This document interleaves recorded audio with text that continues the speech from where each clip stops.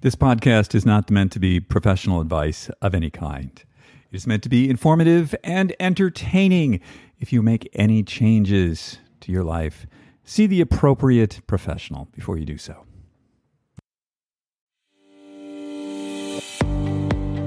Welcome to Super Age. My name's David Stewart. I am the founder of Ageist and your host on the Super Age Show. We talk about how to live healthier, how to live longer, and how to be happier. And who doesn't want that? Today's show is brought to you by Inside Tracker, the dashboard to your inner health. Go to insidetracker.com/ageist, save 20% on all their products. The show is also brought to you by Element, LMNT. My favorite electrolyte mix. It's what I put in my water in the morning, and it's what I put in my water at the gym. Go to drinkelement.com/ageist and receive a free 8-serving sample pack with any purchase. Today's show is also brought to you by SRW. Aging is inevitable, but how we age is chiefly a matter of our choices. If you go to srw.co, you can save 20% on all their products by using the code AGEIST20 at checkout. Welcome to episode 132 of the Super Age Podcast. It is great to have you with us. This is going to be dropping on May the 4th, 2023. We are back in the mountains of Park City, Utah this week, and the Ice Age has ended, where some of the mountains, they got 900 inches of snow. So now we're in the mud season, which my guess is mud season is going to go on until August. There's a lot of water out there right now. So that's kind of, but it's still really beautiful. There's like snow in the mountains, and I love seeing the snow in the mountains against the blue sky with the green grass down below. I don't know, I have visions of Heidi in the mountains or something. So we did a couple of really interesting things this last weekend. Mostly what we did was we planned out like the next 2 years of our lives, my wife and I, figuring out like, okay, where are we going to be? We're going to be in New York this block of time. We'll be in Park City this block of time. These are the vacations we're going to take. These are the family people we're going to see. This is when we're going to do it. These are the friends we're going to see. And this was a bit daunting, to even think about making those kind of commitments. But after it's done, it's like, oh my gosh, this relieves so much like uncertainty, and also gives me anyway a lot of energy. I feel so excited about all these things that we're going to do over the next 2 years, and we actually got plane tickets and stuff. So, hey, pro tip: if you book an airplane seat like way in the future, the plane's empty. You can sit wherever you want. You can get any hotel room you want. So here's a plug for planning. And, something I wrote about in the newsletter this week is that, one of the things that we sort of planned out is we have sort of a couple of, like a few sort of dreamy things that we want to do. Like we've been to Japan a few times. We want to go to Japan in the fall of 2024. But I think that so many of us, when we set these sort of like, I hate the term bucket list, it's just a horrible term, but dreams, like the sort of things that would be really interesting. We often don't have enough of them. Like there's like, here are the 5 things. Why stopping at 5? Go for 100. And why have them be small? I mean, you don't have to go to the moon, but I think that there's a lot of things that can happen in a lifetime that, if you plan on it and you make the preparations, the logistics, the finances, the scheduling, all that stuff, like you can really make it happen. What they always say is there's a lot more that we can get done in the long term than we estimate, and a lot less than we can get done in a day than we estimate. And that has been my experience for sure. Today's show is brought to you by SRW Laboratories out of New Zealand. Their vision is to extend human health span. SRW Labs curates the very latest in science and research to formulate premium nutraceuticals that support your cellular health, especially as you age. Working with their scientific advisory board, they seek to understand and address the causes of aging at a cellular level, providing support across 12 bodily systems with an approach that is unique to SRW. They know that doing one thing well, such as eating healthily, won't have the desired effect on your health. This is why SRW seeks to educate people on the factors that influence aging and, more importantly, biological age. Use the code AGEIST20 at checkout and save 20% off any order. Go to srw.co, not .com. Use the code AGEIST20 at checkout, save 20% on all their products. Today's show is also brought to you by Inside Tracker. Created by the experts from Harvard, Tufts, and MIT, Inside Tracker uses the power of your body's biometric data to reveal to you what you need to live longer, healthier, and happier. I've been using Inside Tracker for a few years now, and it is the dashboard to my inner health. It's a critical part of my health and wellness routine. And since May is Women's Health Month, Inside Tracker is unveiling an upgraded ultimate plan that includes 3 new hormone markers that are critical to measure during a woman's reproductive and menopausal years. For a limited time, our listeners can get up to 20% off Inside Tracker's new ultimate plan, complete with estradiol, progesterone, and TSH. With Inside Tracker, discovering what your body needs is no longer a guessing game. Visit insidetracker.com/ageist, save 20%, and we'll leave that link in the show notes. This week on the show, we have Matt Yousefzadeh, PhD, working in Columbia, doing some of the basic research on the new field of senolytics, which is really interesting. We're hearing a lot of talk about senolytics these days. So Matt's going to hip us up into what this is, how it affects us, what are the sort of useful things that we can do out there. So we're going to give Matt a call in just a moment. But before I do so, I just want to remind everyone that after my conversation with Matt, we have that little fortune cookie thing we do called Just Try This. A little tidbit to help you live a little healthier, a little longer, and a little happier, hopefully. Let's give Matt a call right now. Hey, Matt, how are you today? I'm doing well. Thanks for having me. Yes, absolutely. You are a rising star in the field, and we're really happy to have you on the show today. Tell people a little bit about yourself. What's your background? Where are you right now? So right now I'm at the Columbia University Medical Center, and I work in the Center for Translational Immunology, as well as the Center for Healthy Longevity. Currently, I work as an aging biologist, but previous to that, my background was working in the field of cancer. But for the last 8 years, I've sort of been studying the mechanisms of aging that drive aging and how to sort of target aging. You mentioned, did I get this right? Translational immunology? Did I get that right? Translational. What? Help me. What is that? I've never heard that. So there's really sort of hardcore basic science of doing basic biology for the sake of biology. Translational has an eye to sort of take the things from the benchtop and get them to the bedside, or get the, things that we discover into the patient to help benefit them. Got it. Okay. And so you're interested in the biology of aging. Yes, very much so. As well as how it sort of relates to the biology of aging all throughout the body, but especially the immune system. Absolutely. As we know, one of the greatest risk factors with COVID is age, right? Poor functioning immune system. So tell me, how did you come to be interested in this? What were you doing beforehand? So before, I was studying the field of cancer and really how our DNA is repaired, and how if our DNA is not repaired, it can create an environment that's permissible to the formation of cancer or can exacerbate cancer. Well, as I sort of finished up my graduate work on that project, I shifted to studying how DNA damage could drive aging.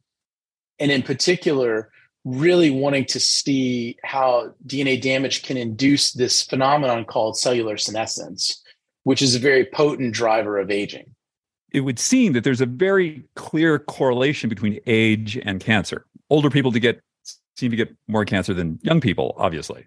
Correct. Yeah. Age is pretty much the predominant risk factor for all diseases. Sometimes more than lifestyle and genetic predisposition, age tends to trump all. Yes, absolutely. And there's a term that gets thrown around out there called inflammaging. So the intersection of inflammation in the body and aging. Could you explain that to us? Sure. So inflammation in certain cases can be quite helpful. Say you have an infection or there's a pathogenic condition going on. Inflammation can signal to the immune cells in your body to come in and take care of the infection, clear it out, and resolve it to start the reparative process. However, as we age, we start to build up this low-grade chronic infection that sort of persists in our body, even though we don't have an infection, a cold, or a virus always going on. But yet there's this low-grade inflammation. And when we have these events that can trigger inflammation, it can massively increase the amount that's there. And that's what's known as inflammaging. Is there a relationship between this chronic inflammation and something you mentioned earlier, senescence? It goes both ways, where inflammation can activate this state of senescence, and senescence, or these senescent cells, can produce inflammation. I should take a step back and say, what is a senescent cell? A senescent cell is typically, it's any of the cells in our body. They can become stressed out from damage that occurs within or outside of the cell. And what happens is these cells, they will no longer sort of proliferate, grow, and divide, but they still persist. They're metabolically active. And what happens is they're producing a lot of this inflammatory material that can cause local as well as systemic inflammation. It can, disrupt the normal function of our tissues, as well as start to impair tissue regeneration too. So it can sort of disrupt the healing process as well. And I've heard this described as sort of the bad apple syndrome. Right? Yeah. If you have like one bad apple, it affects all the other ones. So these senescent cells, they make these inflammatory molecules and they release them, sort of secreting them or dumping them out around you. And so it can disrupt not only the cells nearby you, but far away. And so we always use it's a really tired analogy, but we love to use it, that the bad apple spoils the bushel. Well, that's what senescent cells can do to the other cells around them in your body. And this idea of the senescent, and I'm going to call them just zombie cells, because they're alive, but they're not really functioning normally. Does this have to do with my understanding? I'm probably way off base here, but my understanding is that there's something called the Hayflick limit, right? Your cell line can only reproduce a certain amount, which is related to the length of your telomere. And once it gets to the end of that, that's it. And is that a senescent cell, like a zombie cell, or is this zombie cells come from something else? No, it's a really good question. It's all sort of interrelated, but they all come with caveats.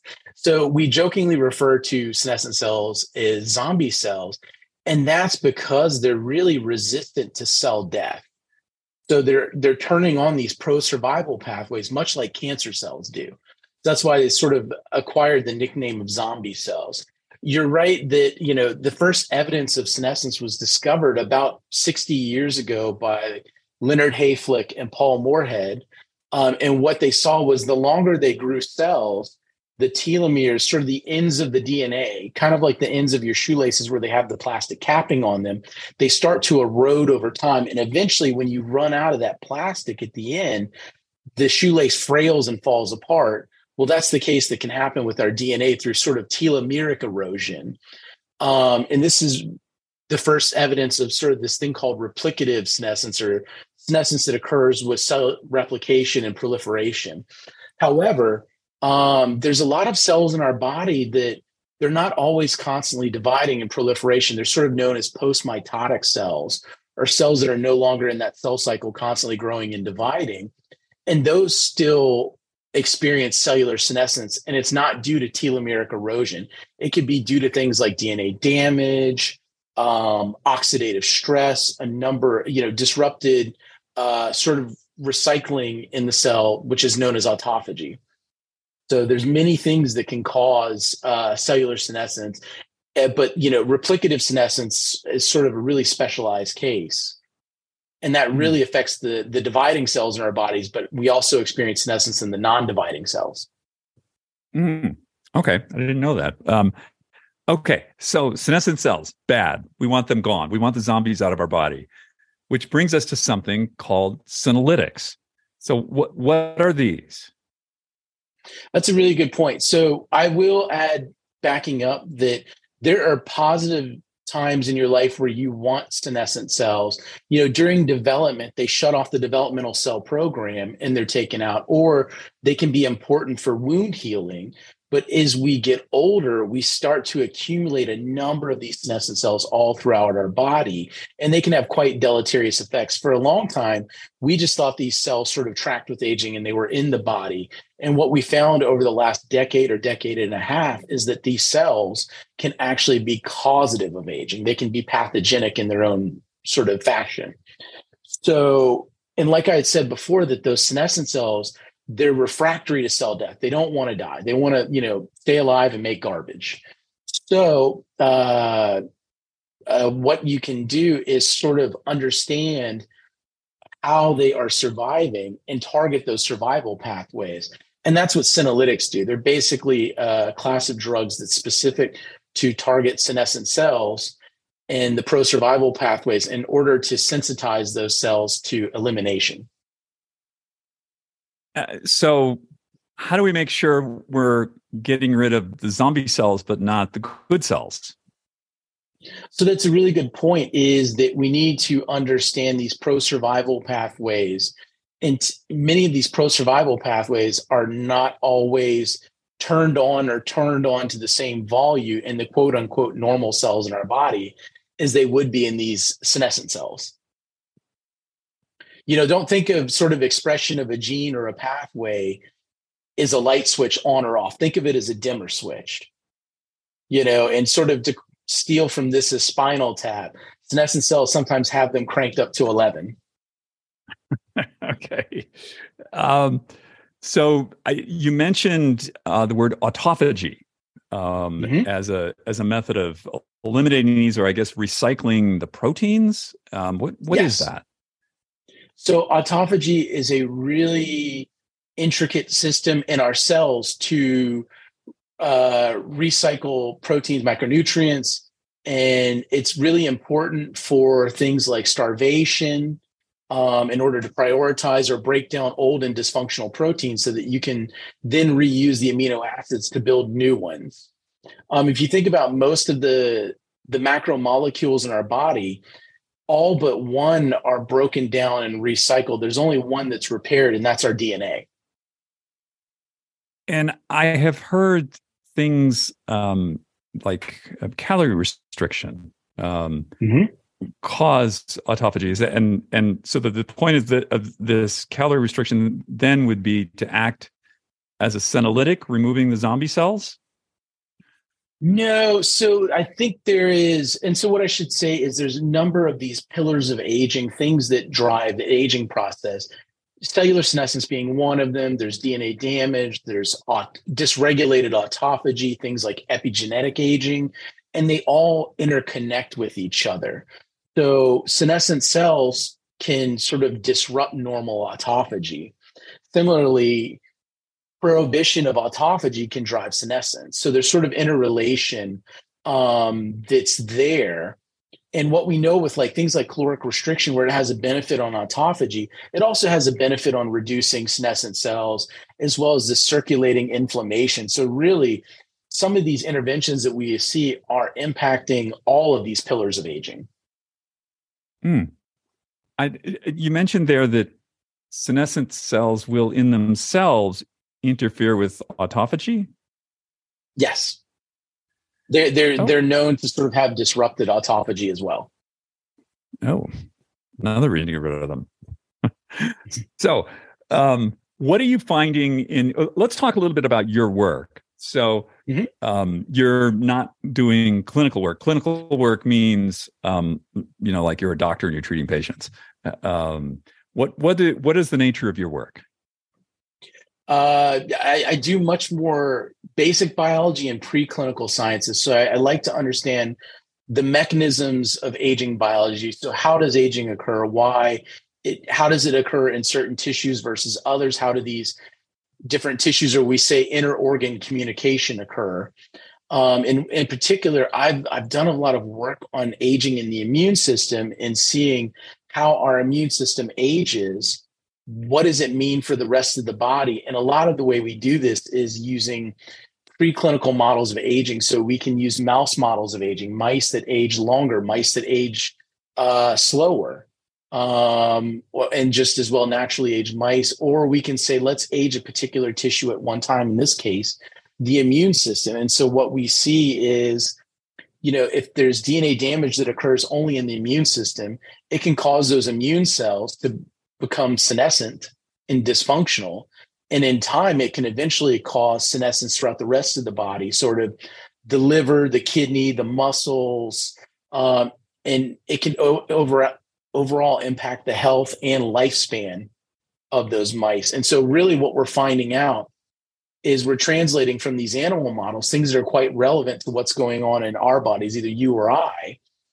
And we're also using it as a ground to understand new drug targets and possibly test new therapeutics and in new indications. I know that there are some people out there who feel that the immune system is really the name of the game, especially the thymus. Who I know Greg Fahey and the TRIM trial. So they're using, I believe it's metformin, human growth hormone, vitamin C, DHEA, I think. With the target of regrowing the thymus. The idea that as you get older, your immune system in your thymus shrinks rather dramatically, and it's unable to deal with a novel pathogen. Example, COVID. Do you have any thoughts on this? Yeah. So my understanding with I think it's like the TRIM trial of what they're doing. They're sort of throwing the kitchen sink at the thymus to try to rejuvenate it. And really what's important about the thymus is it's your savings account for naive T cells. It's these naive cells that are basically used to respond to pathogenic challenges. And once you've exhausted them, you've exhausted them. So once we hit our early to mid 20s, that's it. That's the prime time for the thymus. After that, it sort of starts it's called involute, or sort of shrink, and it just becomes this empty bag of fat as we get older. And so you lose over time, we lose that naive T cell pool, and you gain these sort of memory T cells. They've already experienced antigen or sort of a challenge. And so, we're losing our capability to respond to new challenges as we progress through time. You have any thoughts on the efficacy of what the TRIM trial and what Greg Fahey's doing? I haven't sort of experienced enough or read enough about it. I know what's going on. I haven't seen the data, so I can't say I'm comfortable to speak on it. But, I'm excited for people that are trying to test and rejuvenate things and trying it a number of different ways. Maybe they have the right way to do it. Maybe somebody else has the right way, or maybe they both have the right way and it should be done in combination. So I always look at it that way of, one of the things that from the longevity perspective that's been interesting for the immune system is there's a drug called rapamycin that many people in the aging community are quite interested in. It's found in the bacteria on the soil of Rapa Nui or Easter Island. And it inhibits this enzyme called mTOR. And it's used in the clinic predominantly for immunorejection and organ transplant patients or for cancer, but that's typically given in very high doses to sick people. However, if you take rapamycin at a lower dose and you give it to mice, it extends their lifespan. And it's done this in other organisms as well, too. It also reduces some age-related pathologies. And speaking on the human immune system, there was a group at Novartis about 10 years ago that gave rapamycin to elderly individuals. And what we know about elderly individuals is they had very poor vaccine responses. So sometimes compared to a normal person, they're getting double or more than the dose of vaccine that a younger individual would be. And they're still not generating as efficacious of a response. So what they saw was when they gave the elderly a version of rapamycin and then gave them the annual influenza vaccination, they made 20% more antibodies against influenza, and the immune cells, their T cells, showed reduced markers of exhaustion just with the short course treatment of rapamycin. And is this related to senolytics, to removing the senescent cells? I'm not entirely sure how rapamycin works. No, so mTOR has a lot of different effects. We would say that senolytics specifically target senescent cells for elimination. There's a class of drugs that function to suppress the inflammatory potential or deleterious effects of senescent cells, but not get rid of them. And those are known as senomorphics. And so rapamycin would have a senomorphic effect in the context of senescent cells. So it's not getting rid of them, but what it is reducing their phenotype, their ability to produce all those inflammatory molecules that contribute to inflammaging. Oh, interesting. To sort of circle it back around and tie it up. I think you did some work on, I always pronounce this incorrectly, fisetin. People call it fisetin, fisetin. As long as you're not facetious about it, we don't really care. You can call it what you like. So what do you, there's that one, fisetin and quercetin. Yeah. I'm not sure what else is out there. What have you been looking at? So the original senolytic combination that was discovered in 2015 was a combination of dasatinib, which is a tyrosine kinase inhibitor that was used in chemotherapeutics, and this flavonoid called quercetin. So moving forward from there, when I joined the lab that I was working in for a postdoc, we wanted to find more potent versions of quercetin, and could they function as a senolytic on their own? And this was a huge group effort between us, people at the Mayo Clinic, and other institutions. And we saw that basically fisetin was more potent than quercetin. And then from there, embarked on a number of these preclinical studies where if you gave, acute dosing to a mouse, would it reduce their senescent cell burden? And it did. If you treated these mice that are short-lived, would it reduce their pathology or, their symptom scores and everything? And it did. And even if you take the drug away for a period of time, the biological benefit is maintained at least for a week or two, sort of showing that you could do these washout periods. And ideally, I think what the field of senescence wants to do is not have a drug that you take every single day. What we want to do is have an intermittent dosing, but we're still working out, obviously, all this, even in mice, let alone in humans, so that you would periodically dose, clear out your senescent cell burden, wait till it comes back to an appreciable level, and then treat again. And sort of you're avoiding the toxicity of chronic drug treatment. And what we saw in the old wild type mice was if you take old mice, so sort of these mice that are about 85 weeks old, they would be the equivalent of an elderly individual, and then put them on fisetin, just supplemented in the chow. It made them live a little bit longer, but it also reduced their senescent cell burden and many markers of pathology in their tissues, or improved some of their physiological function. Not to get too deep in the weeds here, but Sure. How much fisetin were you giving? Like how much per a mouse doesn't weigh a kilogram, but how much you dosing them? So that would be relevant if we were physically dosing them. So it was just food. It was in the chow, and the mice are allowed to eat as much chow as they want. It's called ad libitum. But we had compounded 500 parts per million fisetin in the chow. And I know there's a lot of people that have an interest in it through supplementation of diet. And there's, there is fisetin in strawberries and certain other fruits. You are not going to be able to eat enough strawberries to probably derive a biological benefit. If for clinical trials and things where fisetin is used, it's given as an oral supplement. Like you're not going to have enough strawberries to do it. And by the end of it, if you tried, you'd hate strawberries. So give me an idea. If they're doing, with the clinical trials they're doing, what's kind of dosage? Are we talking massive quantities of this, or? No, so it's intermittent dosing at a level for, I believe, the frailty trials and the COVID trials are 20 milligram per kilogram body weight. And And those that's can be done looked up. More intermittently. information on those trials can be looked up at clinicaltrials.gov. If you just put Fisetin in the search bar, it'll populate all the studies that are ongoing with it. And they're pulsing it, right? They're doing it Yes. like once a month or every couple of months or something like that. It could be for a couple of days and then, 2 weeks off. It's best to go look at sort of the trial information because I think it can vary between trials. So. Gotcha. Okay. Fascinating. And then you mentioned a chemotherapy drug that I'm going to mispronounce. Yes. I'm sorry. I talked over you. Say it again. Dasatinib. Dasatinib.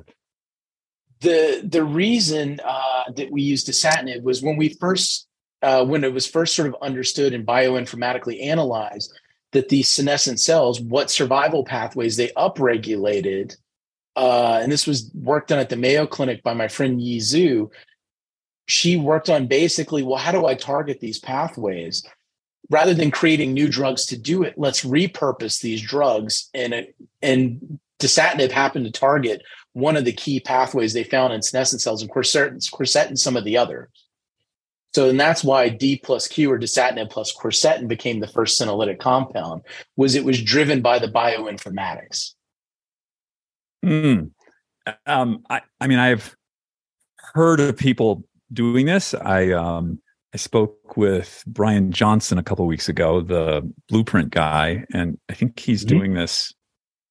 He's a really extreme case. I like Brian, but he's a really extreme guy. I think he's doing it, similar to what you said, like twice a year for like a couple of days. Yeah, I mean, I think we're still trying to figure out the dosing of senolytics, not only in humans, but in mice. And whenever this pops up as sort of a question about the clinic and what people are doing, I always like to sort of fall back on, I'm a preclinical scientist. Okay. Yeah, I'm a basic biologist. So if you want to ask me about a mouse, I can tell you about a mouse. Fair enough. Tell me, so this is past research. What are you working on now? Yeah, so I'm really interested in a couple of things, one of which is, many of the elderly mortality is driven through things like sepsis, so infections. And so how does our aging immune system sort of enhance our chances for sepsis? And also, how does the relationship of an early septic event, what does it do to aging your immune system as well as the rest of your body? And then the other thing I like to study is it's called inter-organ communication. So as our bodies age, all our tissues are aging at different times and at different rates. But, your left calf muscle ages, your right calf muscle ages. Do they age at the same time? What's influencing it? And I and others really like to think in some ways that it's the immune system that could be influencing how we're aging across the different tissues of our body, because the immune cells and the things they produce are circulating all throughout our body. So, not only how does the immune system influence how the rest of our body ages, how does our rest of our body influence how the immune system ages? So what happens to somebody who, say, has a neurodegenerative disease like Alzheimer's disease or Parkinson's disease?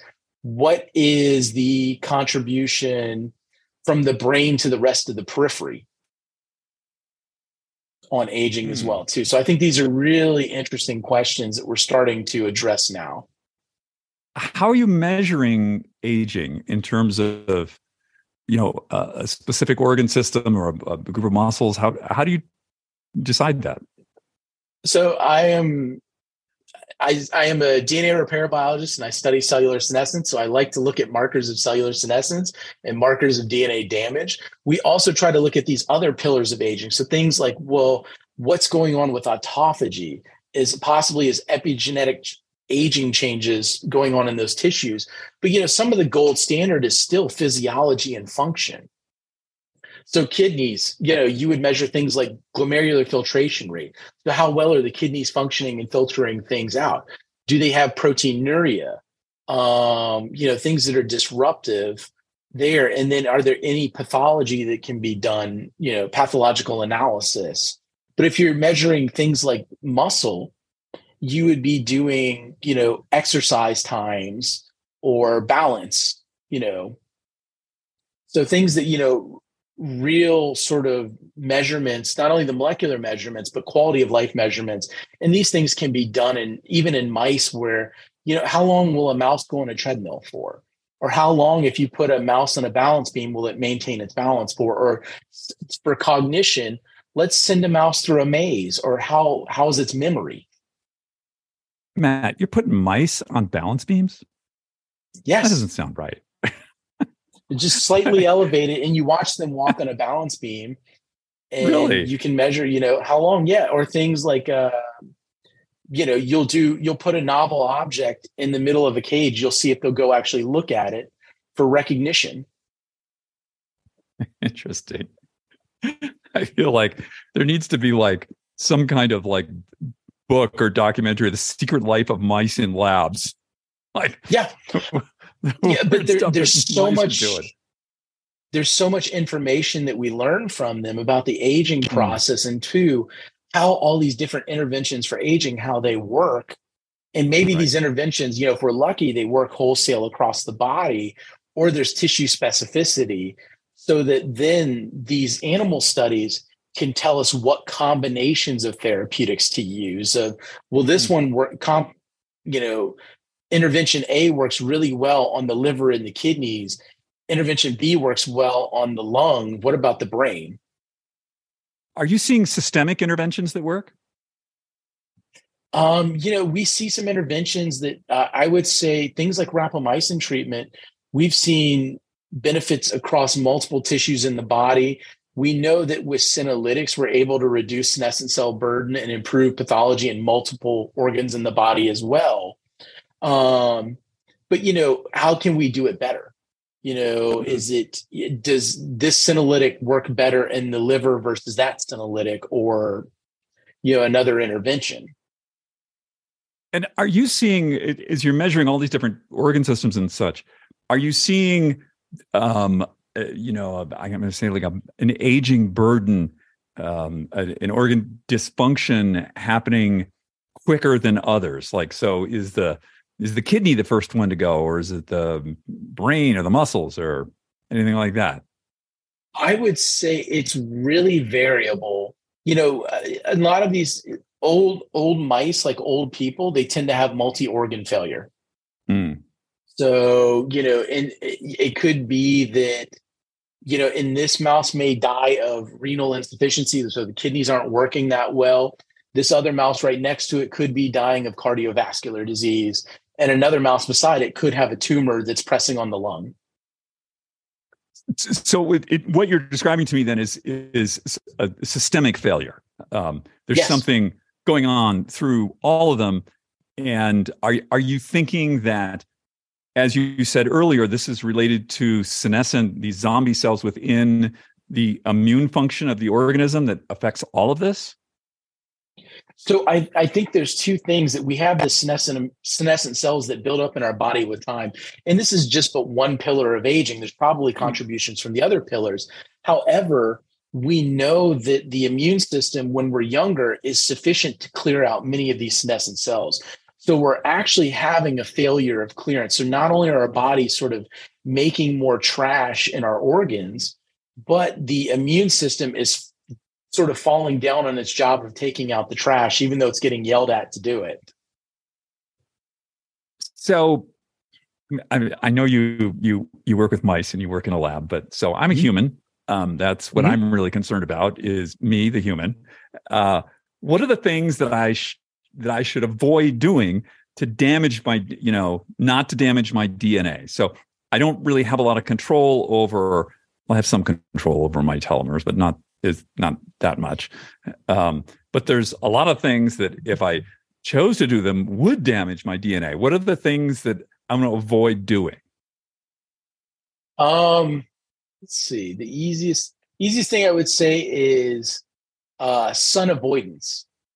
Not to the level of you're a hermit, but so I also work with a rare disease patients that have this disease called xeroderma pigmentosum. And what it is they're effectively called children of the moon. So these children have mutations in enzymes that repair DNA damage, in particular, common forms of DNA damage that can be caused by UV light. So you or I, we can go out in the sun and get sunburned. It's going to hurt. It's not going to feel good. Well, these kids, they're getting these UV-based damage that's basically predisposing them to cancer. So compared to you or I, they have a 10,000-fold chance at increased skin cancer. Oh, and when you're talking about UV damage outside the sun, my skin, does this, if I damaged my skin from too much UV light, does that also affect the rest of my body in some way? So is it just the skin we're talking about, or are we talking about everything? You're talking predominantly the skin, but you can get circulating inflammation as well from it.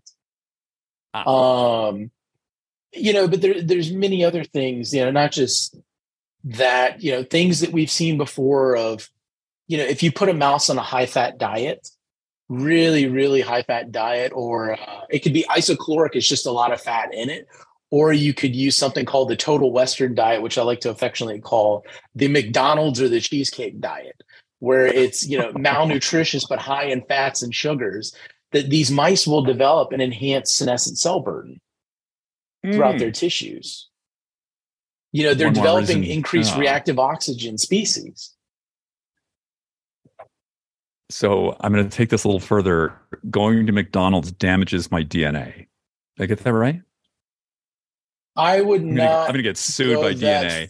Yeah. We're going to get sued by McDonald's. Ba-da-ba-ba-da, we're done. No, but as we jokingly say that we're trying to push the science forward for interventions for aging, whether they be pharmacologics, biologics, cell transplantations. Could epigenetic reprogramming work out?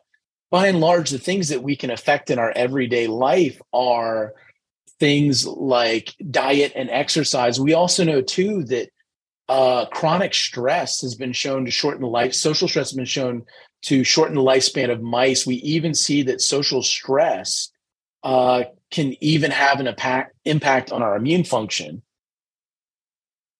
Yeah, absolutely. So we're sort of back to like the four basics, right? It's what are you eating, how are you moving, are you sleeping well, and how are you dealing with your stress? Getting that under control, and obviously, stay out of the sun. Don't get a lot of radiation. Things like this would seem like a good way to avoid the DNA damage, which is going to cause this zombie cells, which is going to cause inflammation. Correct. Okay, super. So as we look forward here, Matt, are we thinking? I've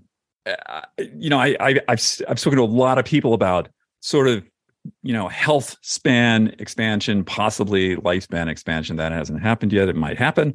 But I think there's maybe 4 or 5 really promising fields that people are looking at, and senolytics is in there. Are we looking towards a future here where there's some drug combination of drugs that will just I forget what you had a really good word for, not necessarily removing the senescent cells, but making them inactive so they don't cause any more damage. So is that where we're going with this? I think we're going at 2 fronts. We're developing things that can we remove the pathogenic cells of aging, or can we neutralize their effects? But beyond that, as we go towards health span is a really vague term, and it's really an amorphous target. We're still trying to figure out what do we measure for health span, both in humans and mice. And what's the best metrics to use. And I think we're starting to learn, as we become more health focused as sort of a nation and a world, how do we longitudinally measure those things in people so that we get early indications of, okay, you're not feeling sick yet, but your biomarkers for aging that we feel are pretty reproducible and robust, they're starting to show a negative inflection. Like things are starting to slip molecularly because the molecular changes will predate the physical changes or the functional changes. And that may be a point at which you're ripe for intervention. So it's also where do we have the biggest windows of effect we're starting to learn too. Yeah, I'm hoping the biggest window of effect is still open for me. Yeah, we all do. Matt, thank you for your time today. Is there anything you want to leave people with today? I'm really excited about the biology of aging. I hope you are too. There's a lot of resources and things out in the field if you're interested in it. There's two organizations in the US I always promote because I'm a member of them, the American Aging Association and the Gerontological Society of America. They're basically built on the backs of academic basic science researchers as well as clinicians. And they do have some involvement of people from biotech and aging biotech. Fascinating. Thank you so much for being with us today, Matt. I really appreciate it. Rising star in the field. It's really a privilege to have you on today. Thank you. It was a great time being here. I really enjoyed it. That was wonderful. Matt really is like the guy in the field of senolytics. His research is what a lot of people are referencing. And, you know, as we talk to a number of these folks out there in the field of aging, and, you know, if you believe that aging is a disease or, you know, it's certainly an indicator of future disease, it seems like there's, you know, maybe like 4 or 5 really promising technologies, and who knows, they may overlap. We don't know. But, you know, the more that we talk to people like this, it really seems like, you know, we had Mike Roizen on maybe 6 months ago talking about how 90 is going to be the new 40. You know, I think there's a pretty good chance of that. So we're going to get to Just Try This in just a second after a quick word from our sponsor. Today's show is also sponsored by Element, spelled LMNT. Element is an electrolyte drink that contains the exact ratios of the electrolytes sodium, magnesium, and potassium to optimize our cellular functioning for mental and physical performance. Most of us understand that, you know, we need to stay hydrated. But what a lot of people don't realize is just pounding water isn't going to cut it.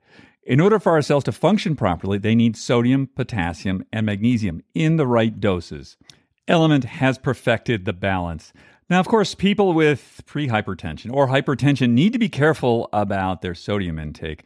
But for most of us who are mindful about eating clean, unprocessed food most of the time, we may not be getting enough sodium, potassium, or magnesium. That's why I drink a packet of Element each day. If you'd like to try Element, go to drinkelement.com/ageist, that's DRINKLMNT.com/ageist, and receive a free 8-serving sample pack with any purchase. Let me know what your favorite flavor is. I'm into citrus salt. What's yours? So this week on Just Try This, I recommend reading literature. I know that might sound a little old-fashioned, you know, in the world of TikTok and streaming and all that, but there's something wonderful about long-form fiction literature because when we engage with it, it goes on for quite a while, right? It's not 15 seconds of TikTok or an hour of television or 3 hours in a movie. I mean, it goes on for like several days. And if you're like me, a slow reader, maybe it goes on for a month. You know, and however long it takes you to read the book, you are involved with the characters, you're involved with the story, you're transported to another place, to another time that's perhaps nothing like where you are now.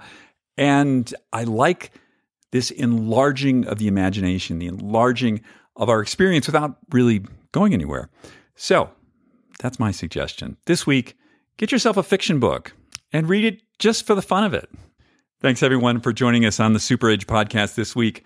As always, you have the opportunity to leave us up to a 5-star review. Have you done that yet?